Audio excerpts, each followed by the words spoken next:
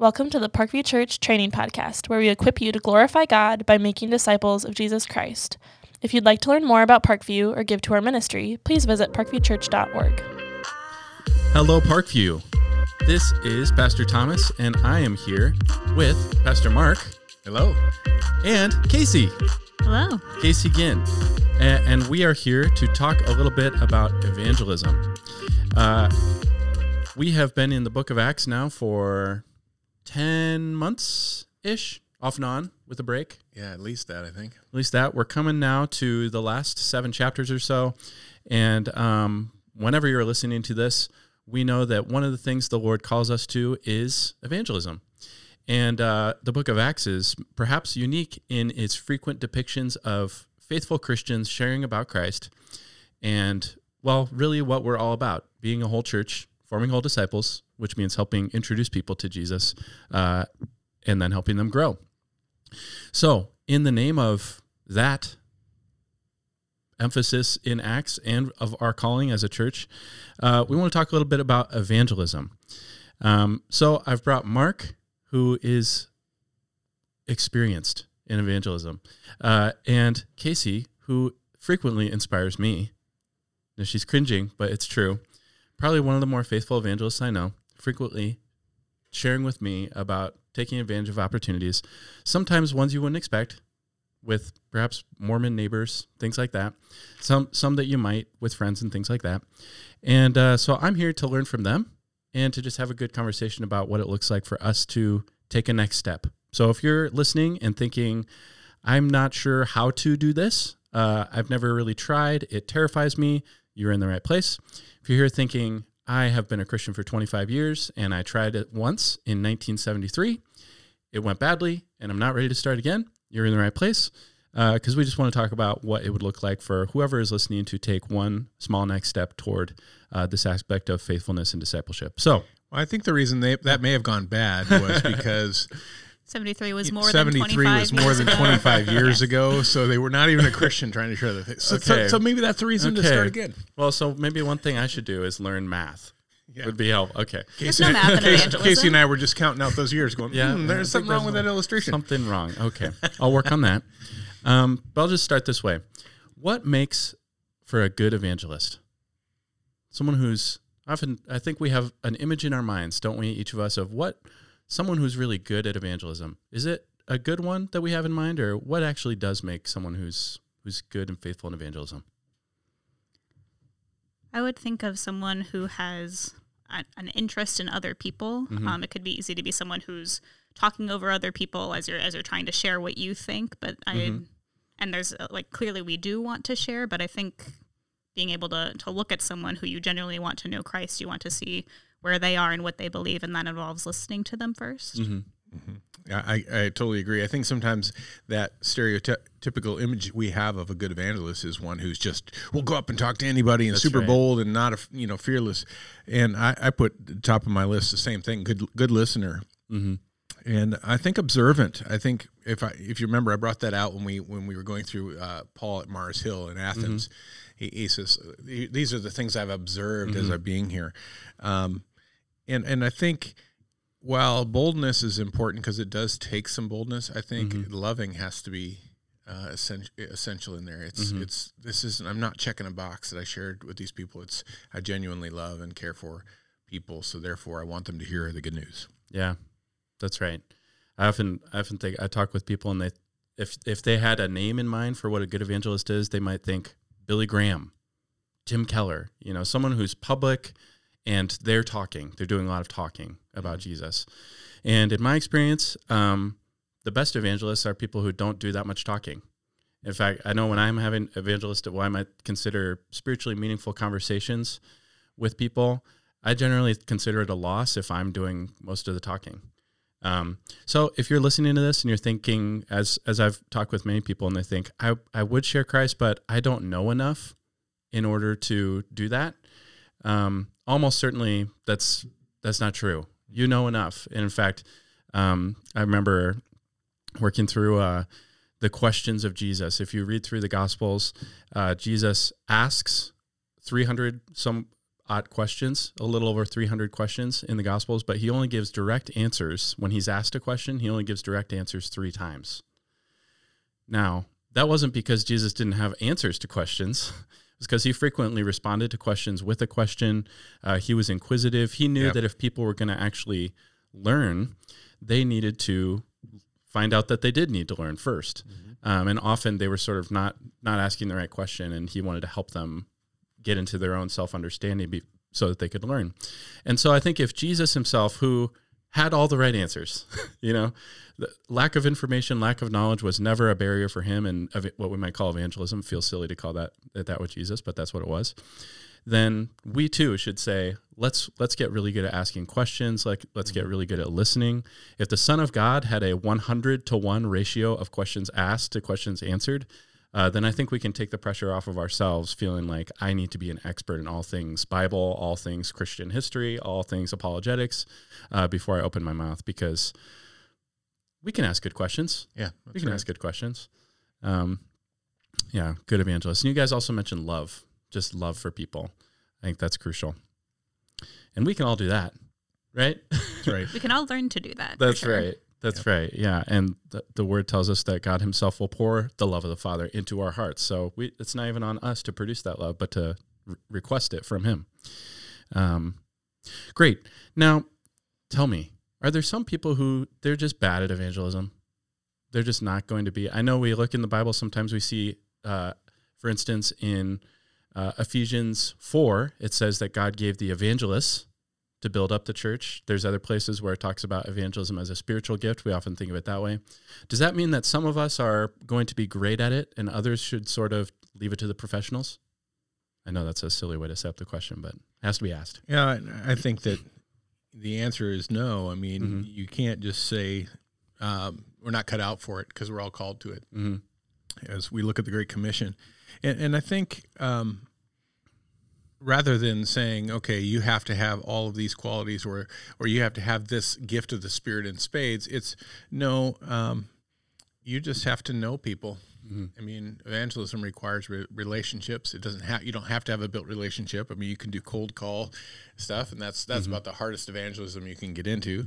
But I think if you have relationships, if you have proximity to other people, you have a call to evangelism. And I think it's more natural for some. It just flows out of them. But we all have a story to tell for sure. I think of the man born blind, and he's questioning, and finally he just says, all I know is I was blind and now I see. I mean, and we can at least tell the story that, we've been set free by the good news of Christ. That's right.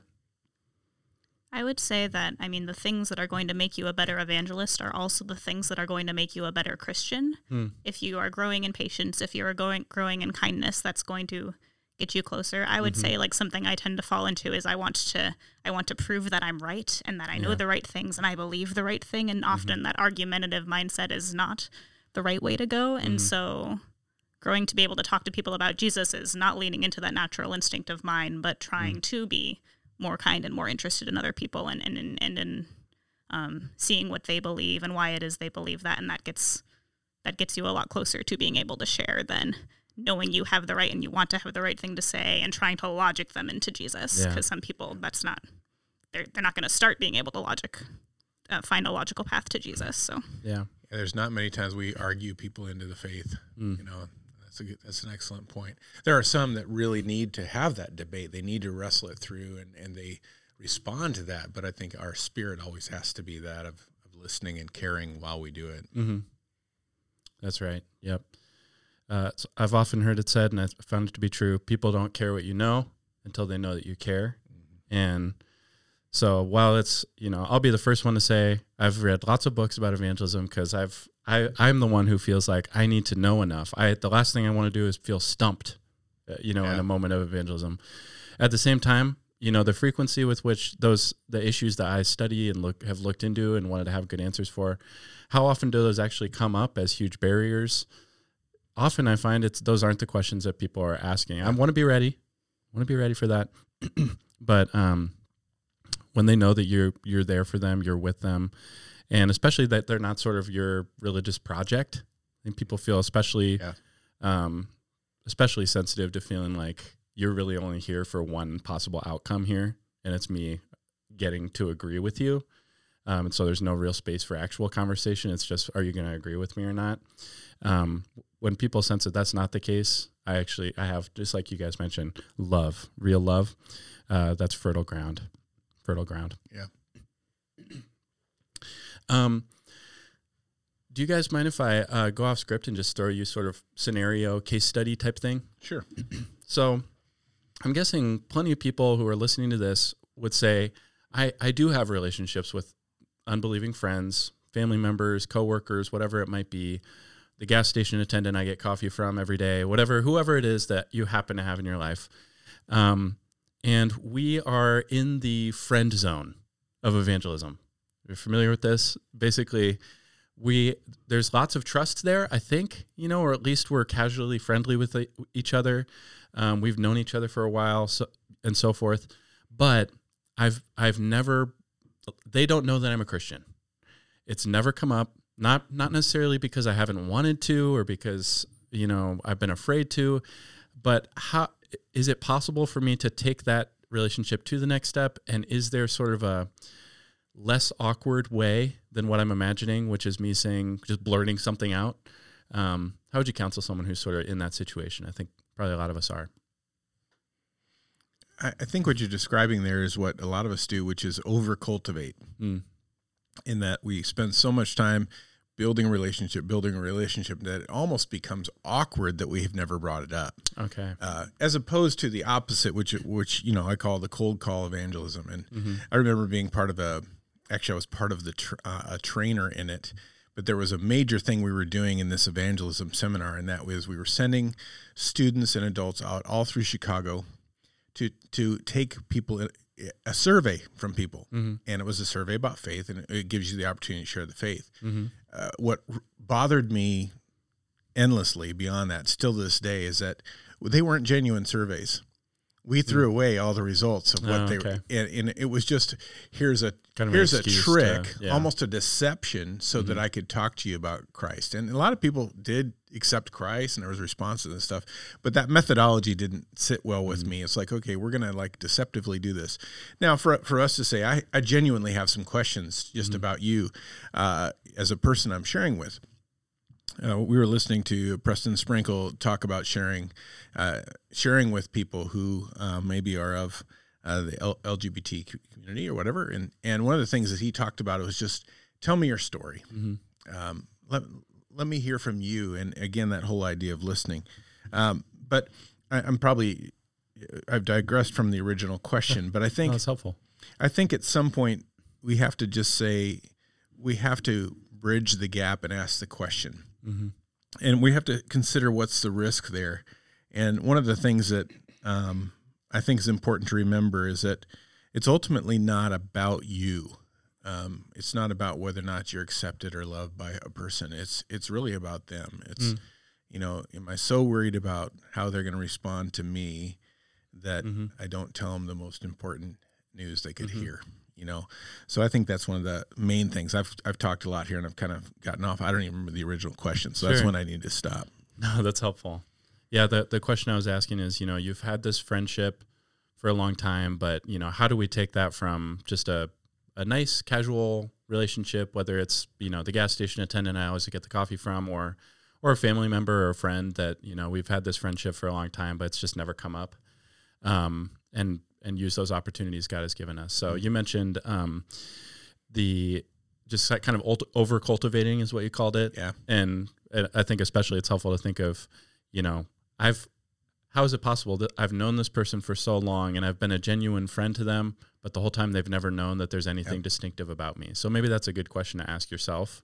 Yep. How would you imagine that coming up in the natural course of as for both of you, but of a friendship, is it, I always think in the panic mode, which is not helpful, of so do I just blurt it out? So you want to go to church?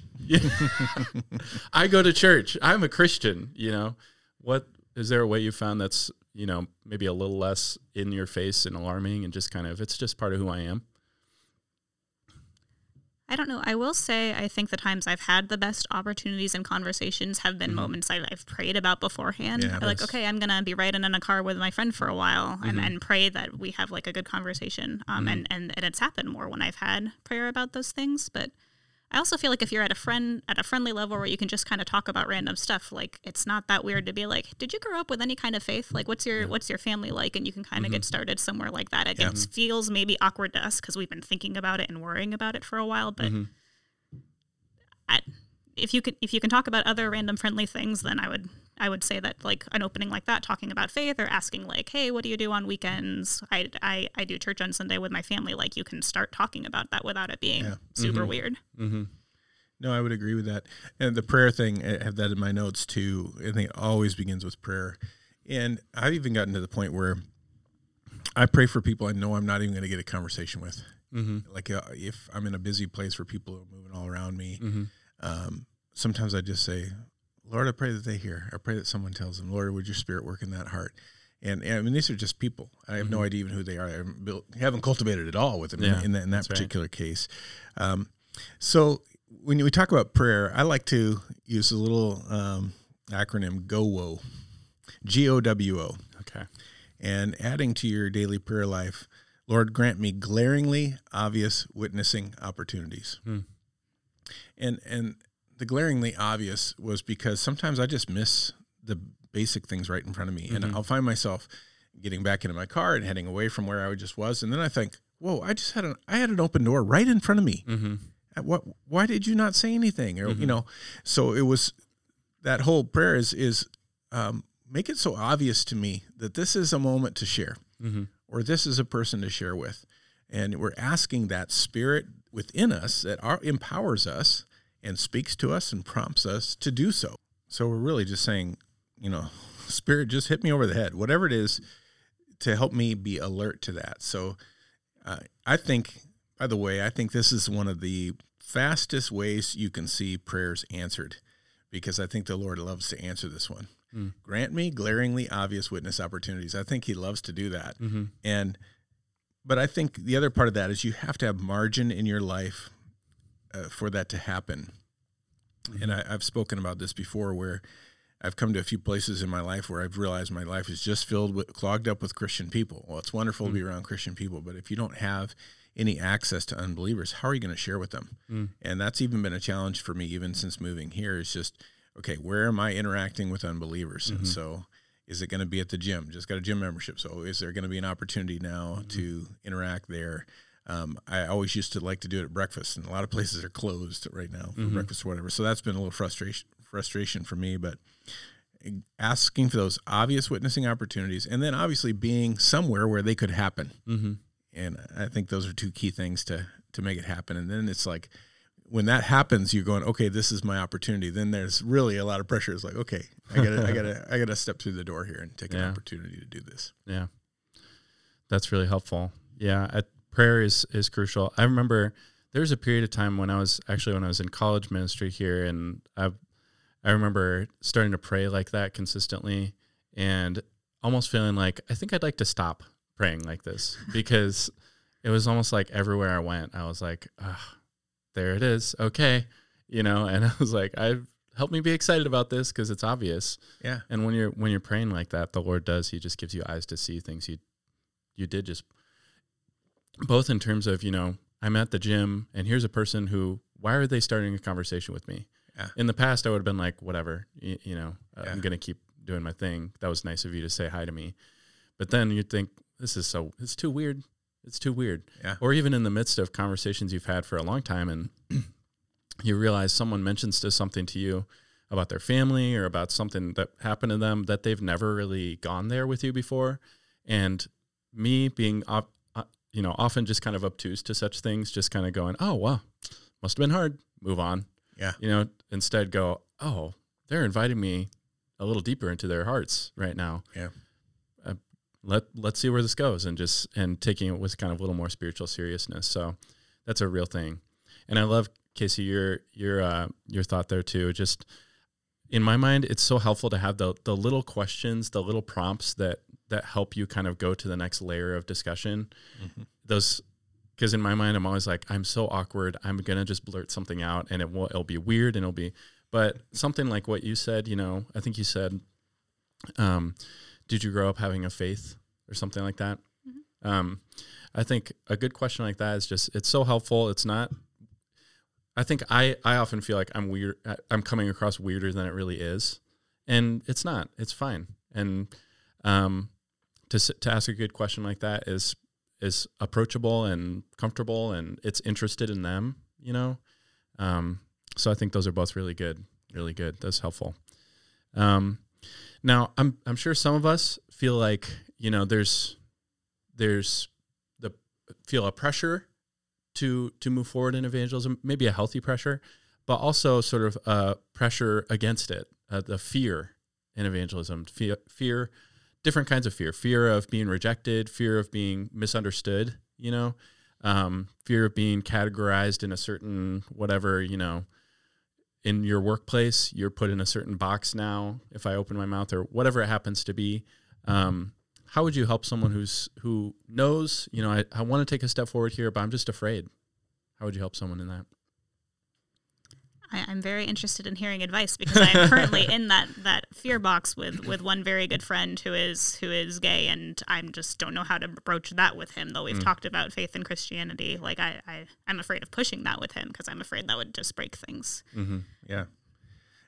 Even just what Preston Sprinkle was sharing the other night was really just that whole tell me your story and how have you been hurt, letting those be open doors. And then it gives us an opportunity. Let's say, I believe people have different roadblocks to faith, and one of the roadblocks could be just a willful one. A roadblock could be a knowledge one. I just don't know anything. I've never been shared with me. Another one would be a religious roadblock. They have a religious background that makes them totally opposed to anything related to church or whatever. Mm-hmm. And then there can be an intellectual roadblock where I just really can't get past this idea of creation or whatever. And in the course of those conversations, sometimes we ask the questions that reveal what the roadblock is, and the discussion then becomes about that more than anything. But I think in answer to the question of how we overcome the fear, I think it goes back to what I said earlier. It's not about us, okay? And we're doing something for our God who is limitless in power, who it's his heart for those to come to faith, and so we get past ourselves. In other words, you kind of remove ourselves from the equation and say, this is God moving in me. And I think we take fear and we replace fear with compassion. In other words, I care so much for this lost person that I cannot let my personal fear get in the way. And I think that's an important part of it, because the best, I think, at sharing their faith are the ones who are the most grateful for it, right? We're so grateful for the salvation that we have that there's no way we're going to say anything other than, I think you shared it in a sermon, Thomas, the leaders lead because they are so aware of they need grace, right? Mm-hmm. They're most aware of it. And I think those who share their faith are the ones who recognize how vital it is. And so we say, my compassion for the lost is going to overrule my fear. And I think, again, asking the Spirit to guide you to the right questions. Obviously, we don't want to offend people. We don't want to be those obnoxious people that come running to the front door and go, you need to be saved. Here's my Bible, and I'm hitting you with it. Mm-hmm. And I think going back to remember that someone shared with you, and someone shared with the person who shared with you, and how important is that happened, that we came to faith in that regard. I'm going to go back and push it one more time, because I've talked about it before, and that is starting with prayer. You mentioned that, Kacey, and I think that's part of the reason why I've encouraged the Bless Every Home website and those emails. It's just starting by praying for your neighbors, and I've been doing it now for 7 months in our new place, and so now I'm looking forward to summer when people start coming out, and then my excuses go away, and I have to get rid of my own fear and walk across the road and start a conversation. And so as I start to think about those names that I've been praying for and praying those scripture over them, now it's like, okay, I got to get past the fear and just be a neighbor. And sometimes neighbors are the hardest, because you got to get along with them. That's right. So you don't want to upset them too bad. But, it starts with being kind and being a kind of person that is considerate of others. I'll tell this really quick and then I'll stop. And that is, my son and his wife have neighbors across the street who just have completely different ideas about marriage, different ideas about sexuality and faith. And they've just genuinely loved their neighbors. Mm-hmm. And the neighbors have loved them back. It's been really a neat thing to watch. And recently a rift came in their relationship, and the one who stayed now is actually talking with them about the faith. And the reason they can talk is because they loved them. Mm-hmm. They cared for him. They helped him do things, and they've been there for him. And just genuinely, the neighbors had a chance to observe them and so say, wow, these are just legit people who are kind and loving, and it gives that opportunity and makes how great when somebody comes and asks us, the fear kind of goes away in that regard. It's like, well, at least I don't have to start the conversation. It's just to be afraid of how well I do. But the Spirit of God has to empower that. I'm going to stop talking now. That's all really helpful. And I think that's maybe a good place for us to stop, actually. So I hope this has been helpful for you as you're listening. Just some thoughts on how to take a next step forward, whether it's to share Christ for the first time, or for the 500th time, or whatever it happens to be, to overcome some of those things that can keep us from going there, and just some practical tips as well. Let me throw in a practical tip when we're doing that too. And sometimes people really do well with the models. And, whether it's the Romans road, identifying sin, what Christ did for it. Spiritual laws. Spiritual laws. The bridge. Being able to sit down at a restaurant with a pen and a napkin and draw the bridge. Here's man and his sinful man on the one side and a holy God on the other. And the gap because of sin, and a cross that can bridge that gap because of what Christ did. Just some simple things like that kind of help us maybe take that tension off. They're not looking so much at you. They're looking down at the napkin you're writing on or whatever. Sometimes that makes it easier. Yeah, that's right. That can be really helpful. Great. Well, I'd also encourage you, if you feel stuck in this, or if you feel like you need growth, growth happens best in community. And so if you're part of a community group, ask the people in your group to help you think through how to grow. This is going to continue to be a topic as we move through the rest of the book of Acts, or whenever you're listening to this. It's never a bad time to ask people around you for help or accountability or whatever you sort of need to grow in this, and just for prayer and for support. So with that in mind, we're going to sign off for now, and we'll be back talking with you guys soon about some other topic about how we can grow in Christ to become a whole church, forming whole disciples for the glory of Jesus and the good of all people.